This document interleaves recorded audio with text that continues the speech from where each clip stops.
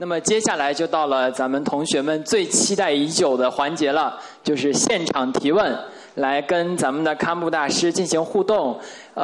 对于今天这个话题，大家有什么样的疑问或者感兴趣的事情，都可以与堪布大师进行交流。大师您好，我是那个政治与行政学院的研究生，然后想问你一个问题啊。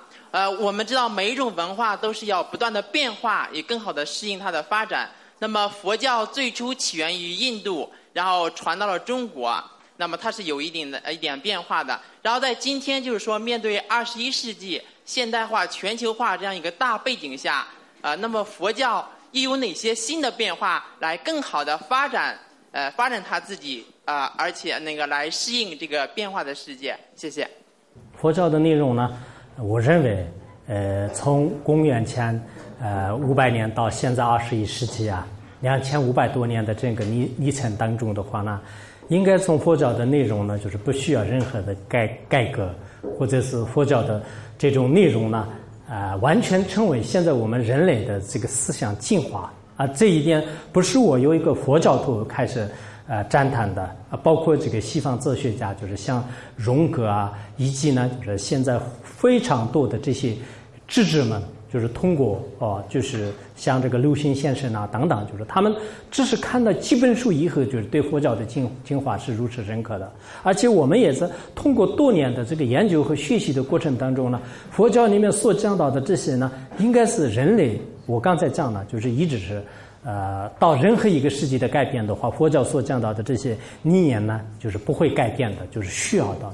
只不过是它的发展呢，根据不同的历史和根据不同的朝代，可以呢就是适应就是当地的这个文化传统。佛教到了汉地，就是以汉文化的这个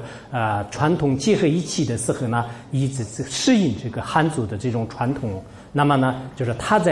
它适应的这种文化方式呢，就是进行这个发展。它在我们这个西藏高原，就是在藏地的时候呢，也是以藏文化的这种习惯和传统或者是风俗呢，就是结合在一起，然后跟他们就是一起这个发展和进步。所以说，这是每一个朝代和每一个民族，它跟自己的福分也好，自己的这种因缘有一定的关系。但从佛教的真正的内容方面的话呢，我想是不管是在任何一个时代呢，都能经得起历史的考察，同时呢，也能这个经得起后面的智者们就是对他的这个进行这个智慧的剖析。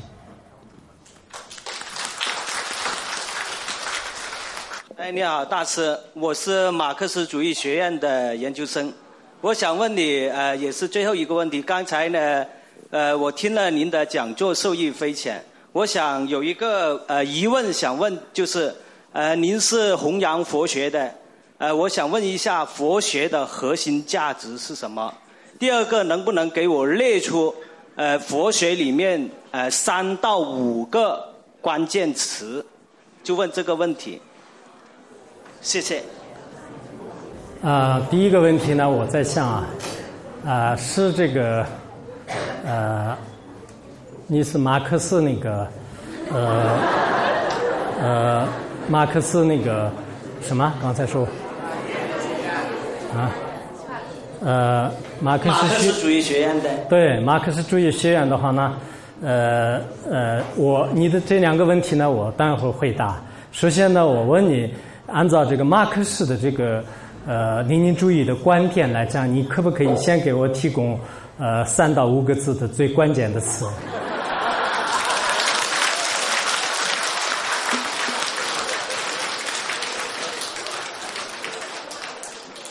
大师你好，按照我的理解我们马克思主义观点呢，首先第一个呢是唯物，因为马克思主义哲学首先就是一个唯物辩证法和辩证唯物主义。我认为这2个呢应该是它的核心的。所以呢，刚才听了大师的这个讲座呢，我也受益匪浅。我就想了解一下这个佛学里面的这个核心价值是什么？因为现在我们也在讲社会主义核心价值，因为每一个文化里面，我想应该还有一个子系统里面也应该有一个价值。第二个呢，就是佛学里面应该呢，它这个佛法是无边的，非常宏大。里面应该这个博大精深，但是作为我们要了解这个佛法，首先应该知道它里面是有几个比较重要的主题词，这样我们沿着这个路去了解可能会更加好一点。好，谢谢。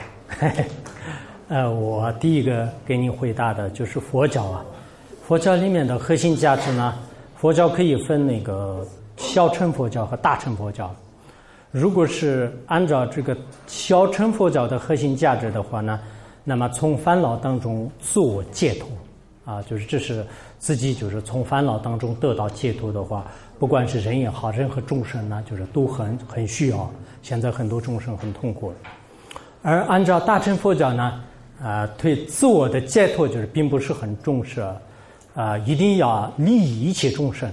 利益一切众生。那么利益一切众生呢，就是大乘佛教的这个核心价值。所以我们按照大乘佛教的话，每一个修行人他希求佛果，但希求佛果最终呢，还是要想获得所有的这些天边下的一切众生呢，让就是得到真正的这个解脱。所以它的核心价值呢，就是在利他上面。那么我们现在的这个社会呢，也缺少这个利他。如果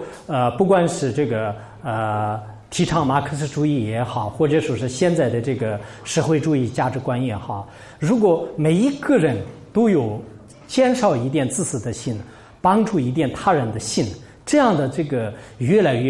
越来越多的话呢，整个这个社会也好，国家也好，都变得这个真实的和谐。所以这是我想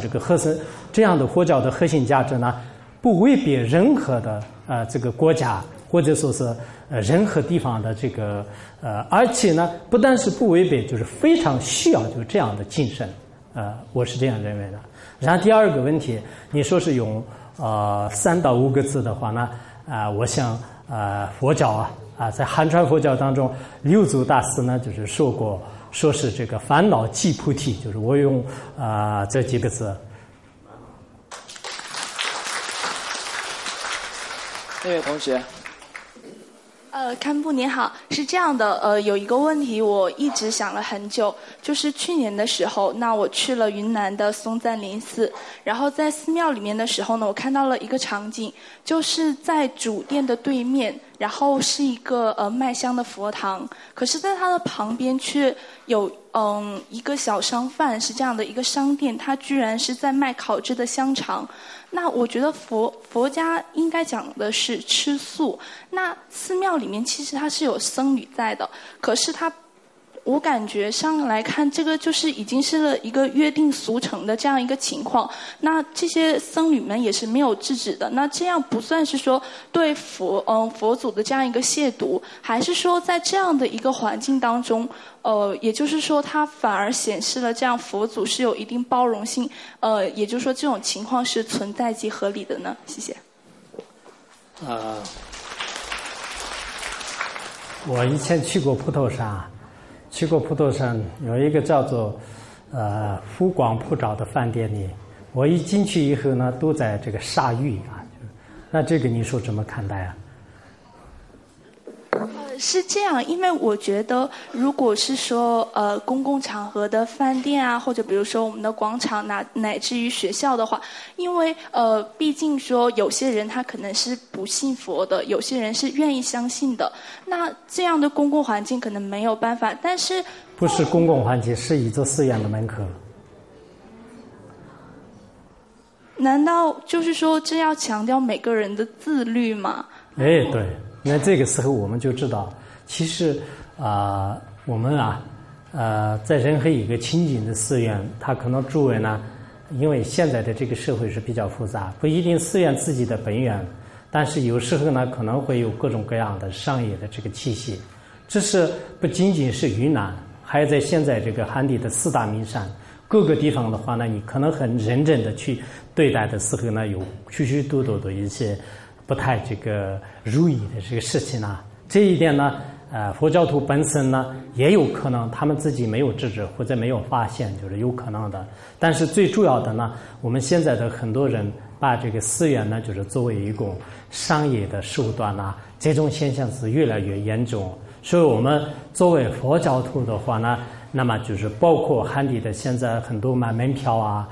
寺院买门票等等这种行为的话，我们非常反对。因为原来文革期间就是很多寺院都毁了以后，后来实在是没办法，当时刚开始政府给他们开许你们寺院自己养自己的时候可以买门票，后来这个传统这个呢，除了中国以外，很多地方都是现在买门票的寺院是很少的。所以我们现在佛教徒呢也正在这个呼吁，就是所有的这些包括有一些商业不合理的呢，就是清除。我所在的这个我们的佛学院当中呢，就是在这个寺院里面是不允许这些的。好，谢谢您。大师您好，我是1、2级教育科学学院的研究生。那么您刚才讲到烦恼即菩提，我想在这里问一下，您就是在佛法之中，你这个菩提到底指的是什么？这个菩提来源于何处？它菩提到底要指示预示的是什么？那么它那个菩提所表征的又是什么？还有我们经常就是说色即是空，空即是色，色不异空，空不异色。在佛法之中，空是指万法的本性。如果说把色即是万法的本性，请问是否与你们的佛法有点冲突呢？其实刚才我讲的这个烦恼即菩提的道理可能我也现在正在讲那个六祖坛经，他刚开始讲，以后呢就是到了这个时候也做一些发挥，应该是菩提的本质和菩提的道理还有烦恼如何专用方法，就这些是可能需要比较这个系统的一些学习以后才能就明白的。然后你刚才讲的色不异空，空不异色呢，就是这是心经里面的讲的是一段话但这段话的意思呢它也可以代表万法，也可以代表就是不是万法，有两种解释方法。有一种是这是这个仅仅是色法，色声香味当中的，那么一种是万法的话呢，其实也是万法的本相是相空无二的意思。就像物理学家就是把这个空，也就是说我们的品质跟这个分子两个是一体的，以这样的一种道理呢就是可以解释。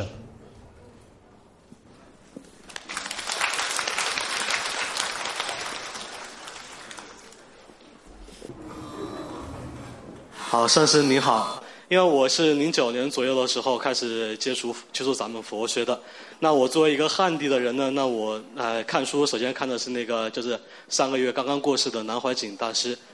开始的那个《金刚经》说什么，从南师的那个著作里面开始了解和接触佛法。那么近几年我也发现，就是咱们藏传的佛教在那个咱们汉地的影响力也越来越大。在微博上面，那个17世大宝法王包括您的微博也是非常多的人的关注。这个首先很感谢您对那个佛法的那个推广做出了非常大的贡献。我就想问一下，这段时间我就看了一下藏传佛教里面的佛法里面的这个一些内容吧。我发现藏传佛法里面的仪轨比汉传佛法里面的仪轨更多、更规范、更多。那么佛在《金刚经》上面说因无人相、我相、众生相、寿者相，因无不住相布施。佛也说知我说法如法语者，法赏应舍，何况非法。那我想问一下您，就是说如果说真的那个佛教里面的仪轨过多的话，会不会是一种住相？包括刚才那个同学说的是比如说在那个寺院门口有卖肉的这种行为，当然有很多仪轨是如法的，但是也有很多是不如法，甚至带有迷信的成分。这个可能会影响一般的人对佛教的理解和学习吧。我想问一下您，就是说藏传佛教里面有很多比较严谨的那个仪轨，您觉得这个有没有违背《金刚经》上面的那个住相的精神？谢谢。首先第一个是应该蓝怀瑾老师他是95岁的时候今年圆寂的，然后他对儒释道的贡献也很大，我很佩服你看过这个蓝怀瑾讲的这个《金刚经》讲什么的这本书，因为这本书以前我也看过，但是其实无人相无数者相的道理呢，并不是像我们现在的所谓的仪轨所谓的这些相就不是这个意思。因为万法的本性上是空性，它是只讲的是一个般若空性的境界，实际上是不仅仅是藏传佛教，我们汉传佛教也是早晚课啊，早晚课都有那么多的课诵，他也不会就是做相，还要述戒律啊、比丘尼戒啊、比丘戒啊等等等。所以佛教的这些相呢，我们现在就是人到了很高的境界的时候呢，他在他的境界当中是一种相。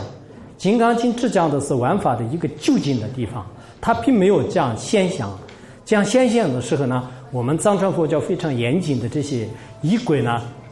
不可缺少。不仅仅是我们的仪轨不可缺少，还有汉传佛教也好，南传佛教也好，好多行为规范。虽然它是一种相，但是我们凡夫人呢，还没有到最高的相，所以它不能代表所有的佛教的这个行为。所有的佛教，我刚才讲了，佛陀说法呢，并不是针对是一个众生，并不是针对一个境界，应该是从方方面面的。所以我们现在很多人金刚经也好，心经也好，就了解的不是很深，就是只是其中的有一句话呢，就是开始断章取义，就是否定就是所有的这些比较规范的仪轨也好，规范的传统、规范的一些意识呢，都是不合理的。因此《金刚经》的这个思想呢，就是不能就是结合包括汉传佛教各个寺院里面这个诵戒啊，然后传教啊，那这些的话呢，就是都是不得不承认。所以说呢，这些都是虽然是一种相，但是这种相呢，你不能破。如果破了的话呢，你自己都没有到这种境界。你看，我们需要念《金刚经》，但是我们念《金刚经》的人要不要吃饭？你自己想一想，你如果觉得是我吃饭是做相的话呢，那不吃饭就是饿的可能不行了，是吧？就最后的话呢，虽然是它是一种相，但是我还没有到不吃饭的境界，所以我还是需要依靠这种境界。谢谢同学。我接触咱们佛教是通过咱们台湾的一些法师他们的著作。是这样，我和其他人的观点不一样。我认为，就是咱们台湾法师说的比较正确。世尊就是说，我们佛教是唯物的，并不是唯心的。因为世尊并没有说自己是神，而世尊向我们世人指出了人间有八苦。然后，但是就是在这个佛教发展的历程中，我们的这些世人由于很多不懂这个佛教，我们将世尊神化了。而且现在有的时候我们去佛教的这个寺院的时候，有的时候会发现在这个里边会有一些占卜之类的，而且还有很多信徒就是在这个世尊的面前许愿。我想问一下，您对这种发展是怎么看的？谢谢。第一个我觉得是世尊这其实他是一个历史人物，他不是神，也不是一种传说。首先我们要知道他是真正是在这个世界上是成为一个开悟者的身份来这个出现，然后他对整个人类面前所出现的这种方式的话呢，应该是在不同的众生面前有不同的方式来出现的。因此我们在佛像面前，在寺院面前许愿在发愿就这些是有非常大的作用就包括我希望你们很多同学就是对自己的事业对自己的将来的一些工作呢，就经常就是去一些寺院当中去许愿。许愿的时候最好的愿呢，就是利益众生。如果利益众生的心态还自己不能具足的话呢，自己想什么获得健康，获得任何的一些这个需求的话呢，你在这个佛像面前就是发愿，也有同样的这个缘起和加倍。所以这些道理呢，在我们佛教当中有深入浅出的非常广泛的内容，但是今天在这里呢，就是没有必要跟就是详细的说明。谭思，堪布你好，我是那个外国语学院的老师，然后看了佛学的书也有挺多年了，但是关照内心，我这个根性比较愚钝。虽然我知道佛教里面说要关照内心，关照很细的那个起心动念，但是有时候呢，就感觉好像运气。你们问问题的时候尽量简言一点，我们后面的事情。好的，不好意思我想问一下，就是有时候觉得运气不太好。怎么转运？好，就觉得觉得自己有时候很自私，这种心理怎么克服？谢谢。这样的，因为我们转运啊，转运是有没有呢？是有的。佛教并不是它是一种圣造的，或者说是它是冥中注定的一切。当然有个别的一些业呢，可能在自己的这个前世当中所造的，就是今生当中要转的话，有一定的困难啊。比如说我们一个人已经犯了这个错误，关到监狱里面，关到监狱里面的时候，我们用几百块钱呢让他转运，可能有一定的困难。所以关键是看你自己前世有没有特别大的这个恶业。如果没有的话呢，我们最好是看《了凡四训》啊，佛教当中的一些做善事啊，平整自己的心态的话，应该是有非常大的利益。所以我们对这个人生呢，就是不要失望。也人生呢，当中就是你刚才说是你是愚钝，不会愚钝。如果愚钝的话呢，在这里不可能就是在这样的这个场合当中啊，所以比较而言，可能自己对自己有一种失去信心，但是这个可以正常任何一种场合当中呢，就是这样自己的慈悲智慧可以提升的。崔硕，好，师父您好，我是想请替我的母亲向您请求开示。我的母亲是您的弟子，然后因为她现在遇到了一个困惑，就是他很有慈悲心，包括他吃进口素不杀生，但是在很多这个亲戚朋友做一些不尽如人意的事情的时候，他就很痛苦，因为他很想就是说教，甚至去这个劝解他们，但是很多时候在这种方式行不通的情况下，他可能就会有一种这个严厉的批评或责备的意思，但同时就让别人起了嗔恨心，然后可能无形中自己又造业，然后。但是这种问题憋在心里，他又觉得可能没有把他引到这个正途上来，他又自己很痛苦，所以我现在想真诚的请求师父开示，有没有好的方法可以让我的母亲解除痛苦？谢谢。我想我们作为佛教徒应该利益众生也好，自己修行呢，我经常这样讲，自己一定要积极的努力。积极的努力当中，就你所做的有些事情不成功也是随缘，所以我们既要有积极努力向上的精神，同时呢，任何一个道理，我经常说，得失从缘，心无正见，不要因为一件事情呢自己苦恼半天，就是这是没有必要的。逐渐开导母亲，母亲肯定会开心。谢谢师父。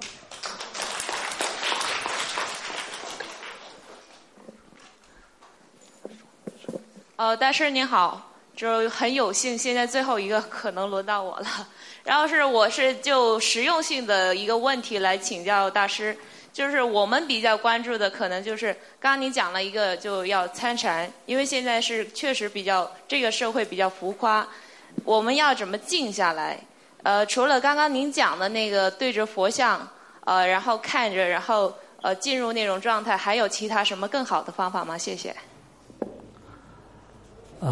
刚才我讲了两种方法，一个是最后两个问题啊，这两个，一个是可能观想这个佛像，还有一种方式呢，我们平时生活当中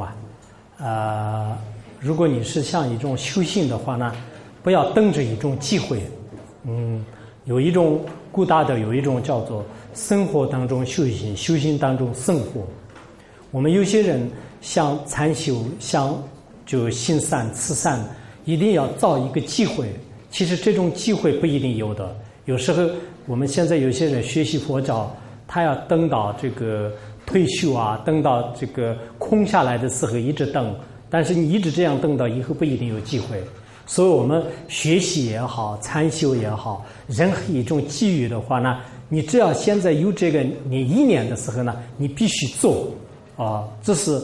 你不要等着我明年有时间的时候我才禅修，我明年有时间的时候不要这样的，在自己的生活当中应该去实修，否则以后不一定有这个机会。我们现在像行持善法、行持慈善、修禅修，这些念头是非常不容易的。一旦有了以后呢，你一定要看书，一定要学习，这样以后呢，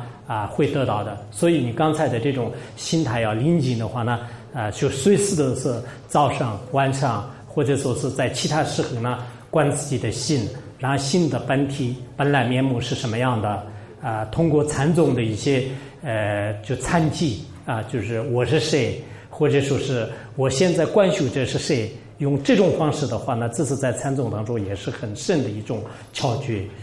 或者说我们密宗当中呢，讲我的心从哪里来的，我的心现在的它的颜色本体是什么样，最后它去往什么地方，用这种方式来观察自己的心的时候呢，也会就是知道了就是它的这个心的本体这种方式我觉得也是非常可行的。腾飞，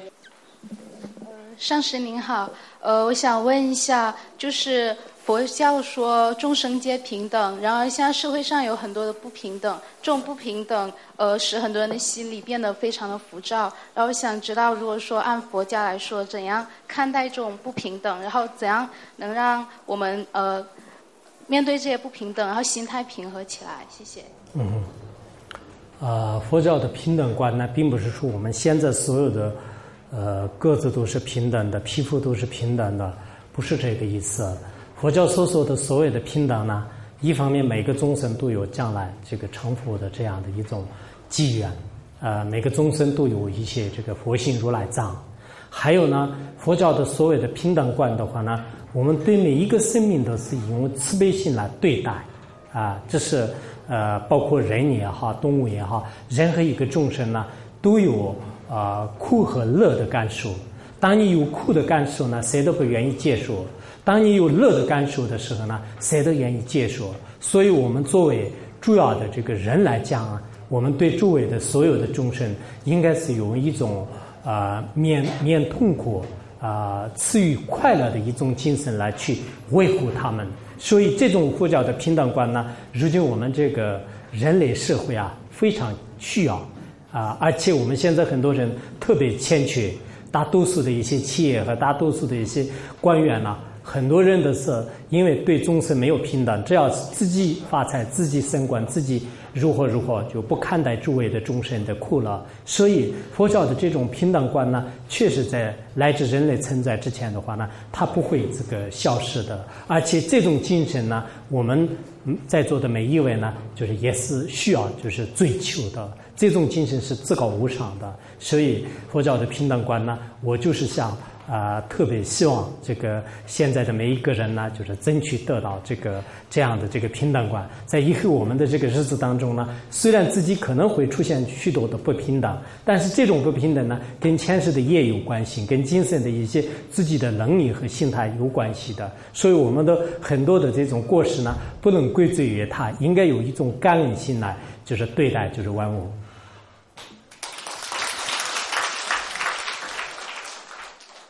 李默，您好，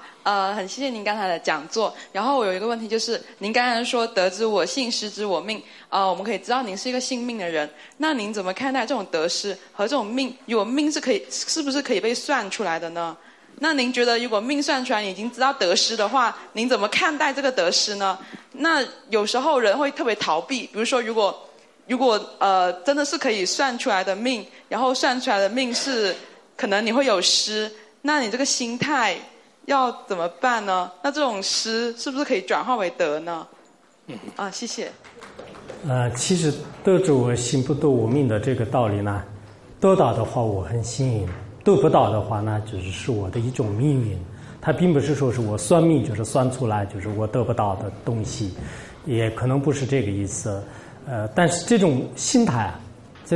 呢，在我们日常生活当中应该是很需要的。如果有这样心态，自己可能在生活当中经常就是得到一些包括你旁边坐的刚才提到的不公平的问题以及这个受到了各种各样的情况呢，就是自己得到。今天我们得到提问的，轮到自己的话呢，是我的幸运；轮不到我呢，随缘，这是我的命运。就是这也是一种随缘自在的一种非常洒脱的一种行为。所以所谓我们刚才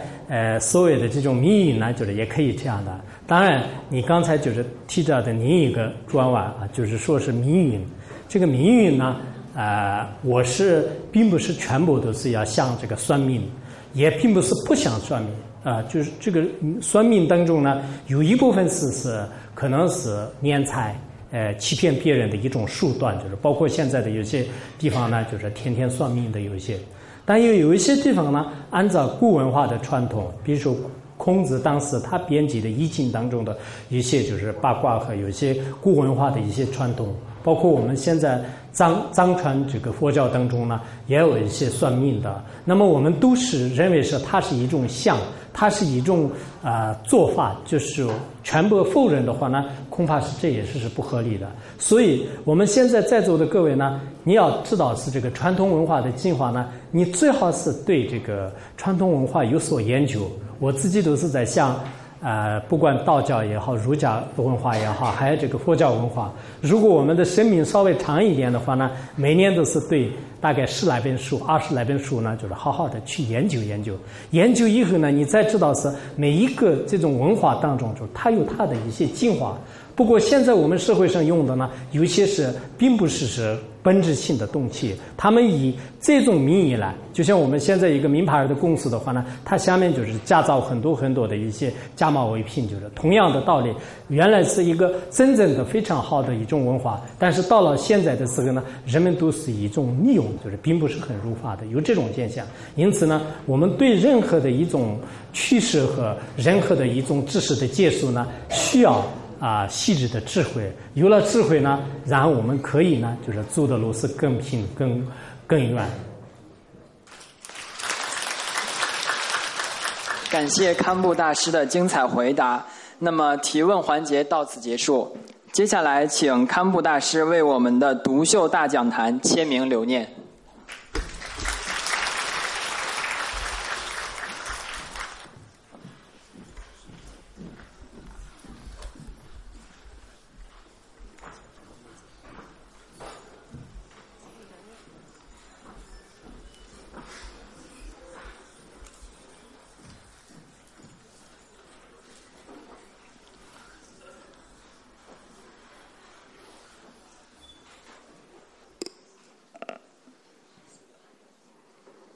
好，谢谢大师。为了表达我们的感谢，我们将向索达吉堪布大师献上独秀大讲坛的纪念水晶。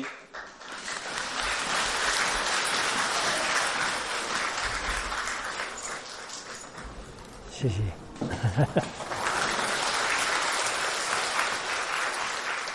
最后，请桂林概念生活文化传媒有限公司董事长龙英女士为我们的堪布大师献花。